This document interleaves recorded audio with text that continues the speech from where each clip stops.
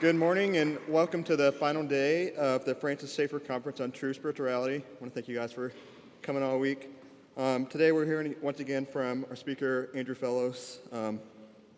Over the past few days we've kept him pretty busy with, this is his third chapel, also had an afternoon lecture, and then several night events. So can we just give him a big thank you right now, first of all, for being here.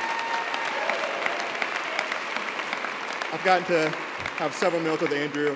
It's been a real treat. Andrew's a big believer in the role that rest plays in our work. He loves the non-believer and sharing Christ's love with them. And even amongst the state of the world today and where it's headed, he's quick to point out that Jesus Christ is still King. So please welcome Andrew Fellows.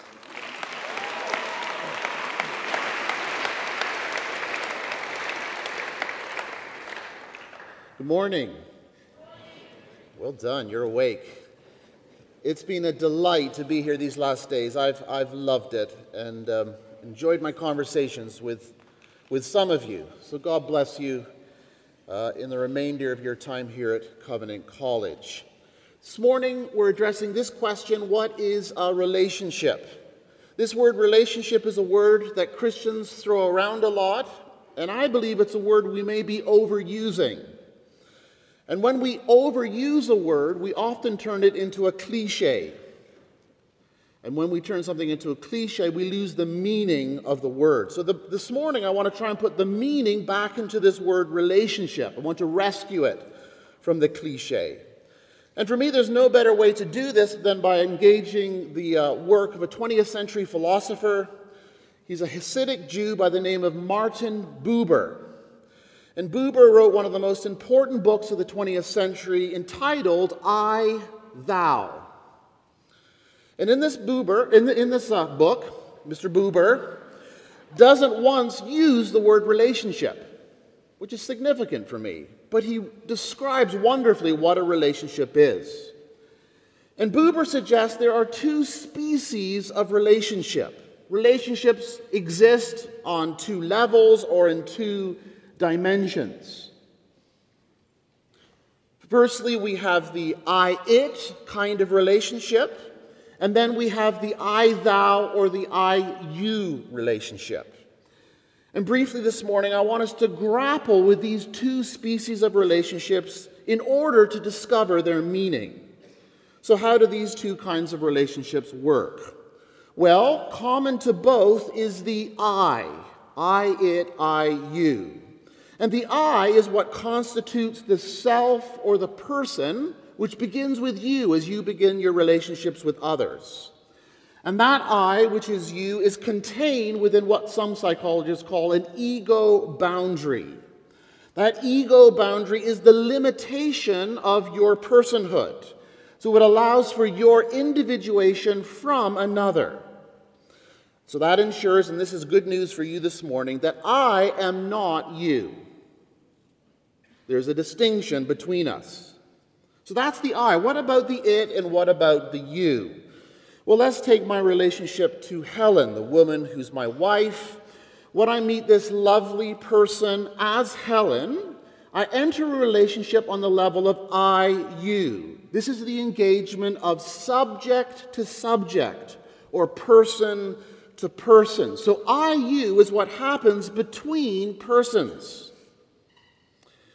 Now, as much as I'd like it to be always an I-you with my wife, it's not the only way I can deal with her, person to person, because she is also my wife. She's Helen, but she's also my wife. And the moment I name her as my wife, I've objectified her to some degree, and that moves me into I-it. And this is actually crucially important. The category of wife has exclusivity built into it. That means others can't have her as their wife. So we need objective categories in the I-it kind of species. So I-you and I-it. I-you is what occurs between persons, subject to subject. I-it occurs between individuals. It's how we meet and engage people more along the lines of their object side. Now, of these two types, I-you is the highest form of relationship. And this is where love is most wonderfully expressed. This relationship between persons that actually exists beyond the borders of nature. We're dealing with something which is supernatural here. So I-you between persons is what gives us our highest meaning in terms of relationship. It's what completes us as persons. Now, as wonderful as this is, we shouldn't be romantic and think that we can stay in I-you all of the time. Our experience as creatures in God's reality actually necessitates the I-it. This is how we gain dominion over our worlds. So we require I-it relationships. So both of these types of relationships are normal to human experience. I would say both of them are structured into creation as part of our Creator's original design. So they both have a legitimacy. Those of you who are romantics and idealists here will just want to do I-you. It's not possible. We also need I-it. Now, I think there's great value in distinguishing between these two types of relationships. And I say that even though the distinction is not as clear-cut and obvious as I presented this morning. In real life, they're much more tied together, but we're going to distinguish them quickly, and it's very useful to feel the distinction. And I say that because we live in a moment historically where all the pressure is towards I-it. Modernity has produced what Max Weber called the iron cage. We live in an age which is dehumanizing people, and that's pushing us almost exclusively to relationships on the I-it level. And that's why here we need to hear Martin Buber, who said this: "Without it, man cannot live." He wasn't very politically correct, but we'll forgive him. He wrote a long time ago. "Without it, man cannot live, but he who lives with it alone is not a man." There's a lot to think about in that statement. And I'm saying modernity is pushing us to live with it alone. And one of the distinctives of the believer should be this, that we know how to live in I-you. So in order to dig a little deeper, let me quickly describe the 5 characteristics of an I-you relationship. Firstly, I-you involves a mutual and personal encounter. Mutual and personal encounter. Buber says all real living is meeting, the meeting of persons. So I-you occurs when two persons, are present to each other. So I am present to you with the fullness of my being, and at the same time, mutually, you are present to me. When that happens, we have a personal encounter, a meeting of persons. And this kind of meeting only occurs when persons, the two, mutually extend themselves to each other, subject to subject. And this mutuality requires freedom so that both say yes to the encounter. So I extend myself to you, and I leave you free as to whether you're going to reciprocate and say yes to the meeting. And if you do that, we have encounter. There's no coercion. There's no passivity. We're present to each other. We make that choice. Now, not all interactions between humans are this kind of meeting and encounter. Often we're required to engage others on the level of I-it. You're Covenant College students. That is one of your object categories. And being in that category has certain obligations attached to it. And you are required to fulfill those as Covenant students. So if you meet your professor in the hallway and she asks you about the essay that was due last Thursday, that professor is imposing her I on you as an it. You are her student, and in that encounter, you're not free to not be a student. You're carried along in your it category. So the I-it is a necessary part of life where we're treated according to our object function. But the point is this: if we're treated by it alone, our humanness, our personhood gets obscured, and that's highly damaging. The second characteristic, I-you is transformational. When this meeting I've described occurs, when both persons have said yes, something wonderfully occurs. And it's this, that both the I and the you are changed. And even when that encounter is terminated, and that's inevitable, what remains is that both the I and the other, the you, are somehow different. There's been a positive benefit to both. There's been a mutual blessing. And this transformation in both has occurred at the deepest level possible, at the level of our personhood, our hearts, our core selves. You see, when persons, the you, mutually extend themselves to each other, the borders of what we are as persons somehow get enlarged. And that's because as subjects made in the image of God, we're not fixed. Everything in nature is fixed, but we're not fixed. And we can become weightier in terms of our being. I'm not talking about our bodies, I'm talking about our inner life. We can grow and expand, or we can become thinner. And that's possible because of how our Creator has designed us, in the essence of what we are as persons. The I is not fixed. We're not locked into nature. And that's why every meeting of I and you means blessing, transformation, and enlargement. And in every other person we encounter the glory of God. Because all persons are imago Dei, the image of the glorious Creator. And that's what we encounter in the meeting of persons, I, you. And there is so much glory in every person that if a real meeting happens, you're going to be weightier for that encounter. You're going to become more solid and more real. And that is why I, you is transformational. And let me say here, this is true also of meeting an unbeliever. They still have this glory. And I, you with them produces the same thing. Now, this also accounts for me why those who are starved of these kind of meetings tend to be thin and ghost-like. Because this transformational nature of relationship doesn't occur. Now, when we look at I-id, it works very differently. Because the I-id is not something that occurs on the level of the personal. It's a much more utilitarian encounter. It's a connection more of parts than individuals. So you pull up at the drive-thru at McDonald's, and the guy who serves up your burger, well, he's just the hamburger guy, and you're the customer. You have your transaction. You really haven't changed each other. All that's changed in you that you've eaten something which is terribly unhealthy and puts lots of calories into your body. That's the only change. It's not transformational at the deeper level. So IU is transformational. Thirdly, and this one's really important, IU is unclassified. It's unclassified. What do I mean by that? Well, as humans, we have this incredible capacity to name and to label everything in our universe.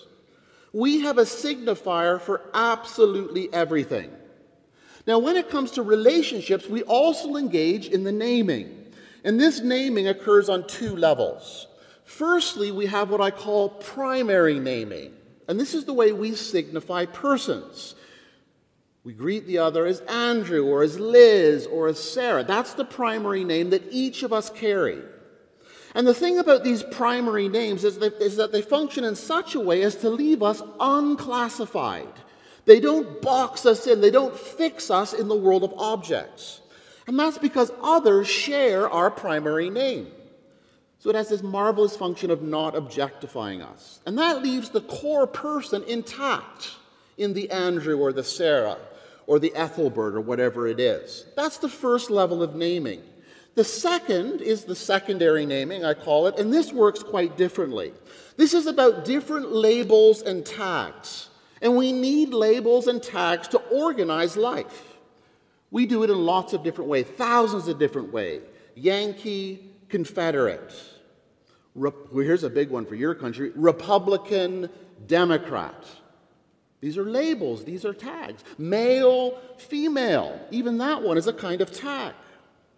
Now, this kind of labeling and tagging is necessary. It has a real truth function. We organize reality by means of our tags. The problem is that it tends to fix and categorize persons. And we need to see that there is actually no appropriate label that ever signifies a person. Only our Creator does this adequately when he says, "You are my image." That's the only thing that signifies a human person. These other tags can't get at the person. So when I say that IU is unclassified, I'm saying that the meeting occurs beyond these categories, these classifications that we love to use. So the meeting takes place beyond one's national classification, English, American, or their state classification, Tennessee, New York. It takes place beyond our sexual classifications, heterosexual, homosexual. It takes place even beyond the categorization of Christian and non-Christian. All of these exist at the level of an object function, and they may all be true, but it doesn't get to the core of personhood. So IU functions beyond these classifications that exist more on the object side. That's what happens in an IU encounter. Now, it's quite different with the I-it, because these kinds of relational encounters tend to function entirely within categories and within labels. And the problem is this: if we overuse categories and labels with other persons, we begin to fix them. And we turn them from persons into individuals.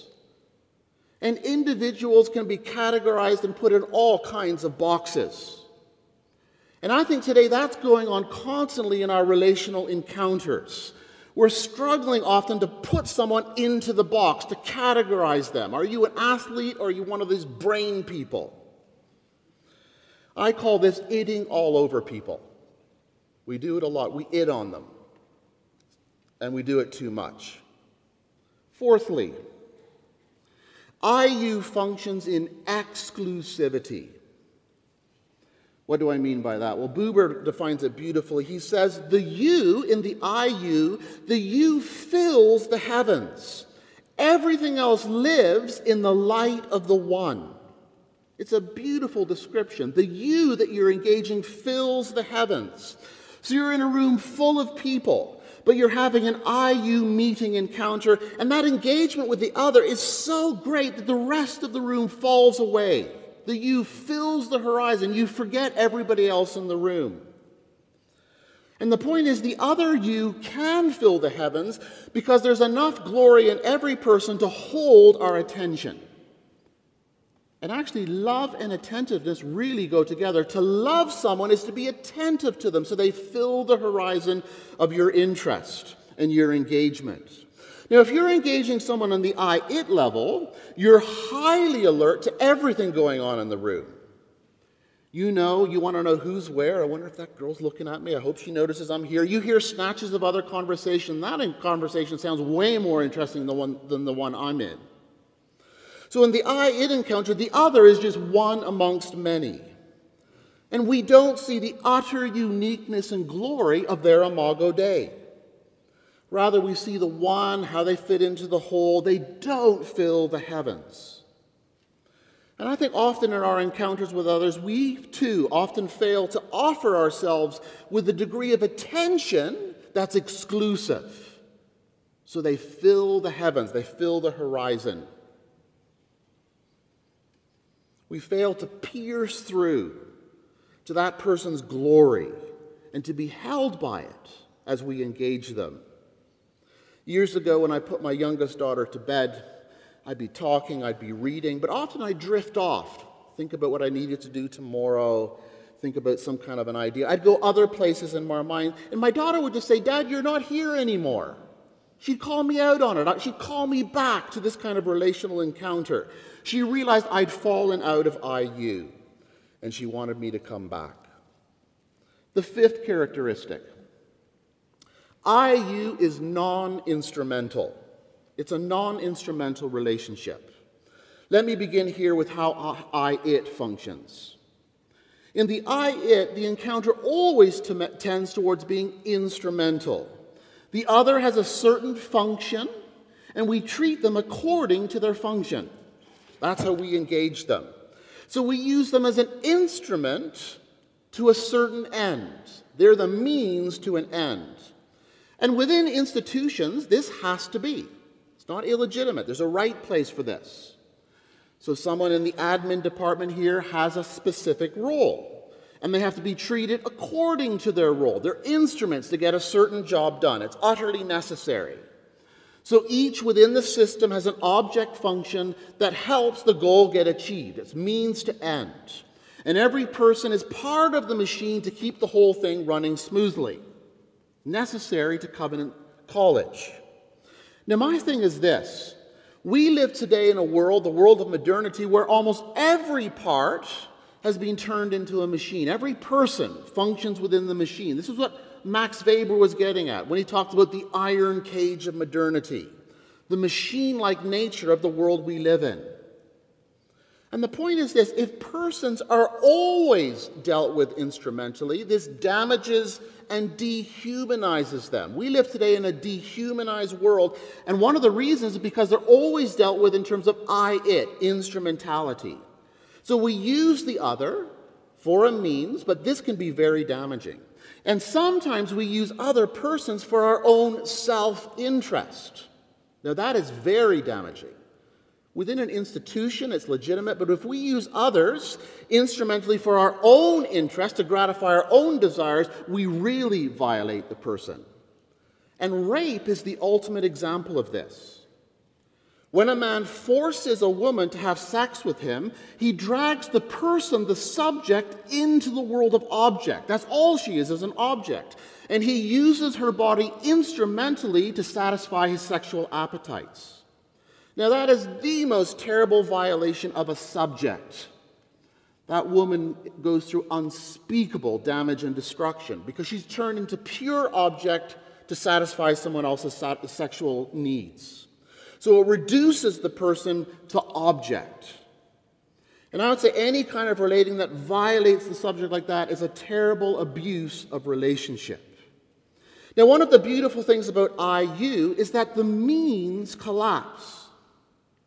It's the kind of encounter where I am present to you, and you are present to me just for the meeting. That's the end. To meet each other, to have this encounter. There's no specific end, no specific agenda for why we're together. So we engage each other in love. It's a non-instrumental engagement. So, you and it are both necessary to human life, to human experience. The concern we must have today is this, that we live in a moment where we're being pushed into it. And I believe this requires that we move intentionally as Christians towards you. And we think about how within our institutions we can have more and more spaces for these kind of encounters. It's this that's going to change the world. In terms of the iron cage we live in today, we have to reach out for more and more IU kinds of meetings with believers and with unbelievers. Let's pray together.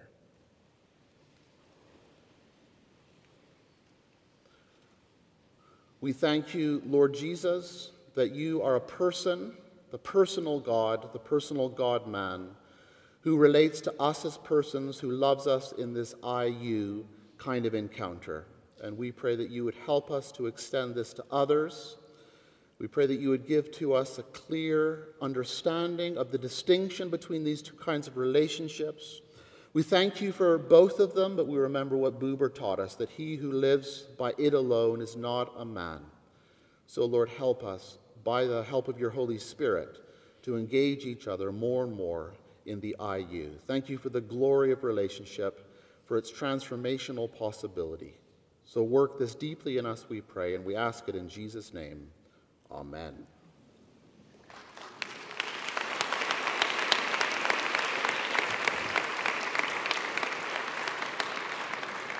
Please stand. Praise God from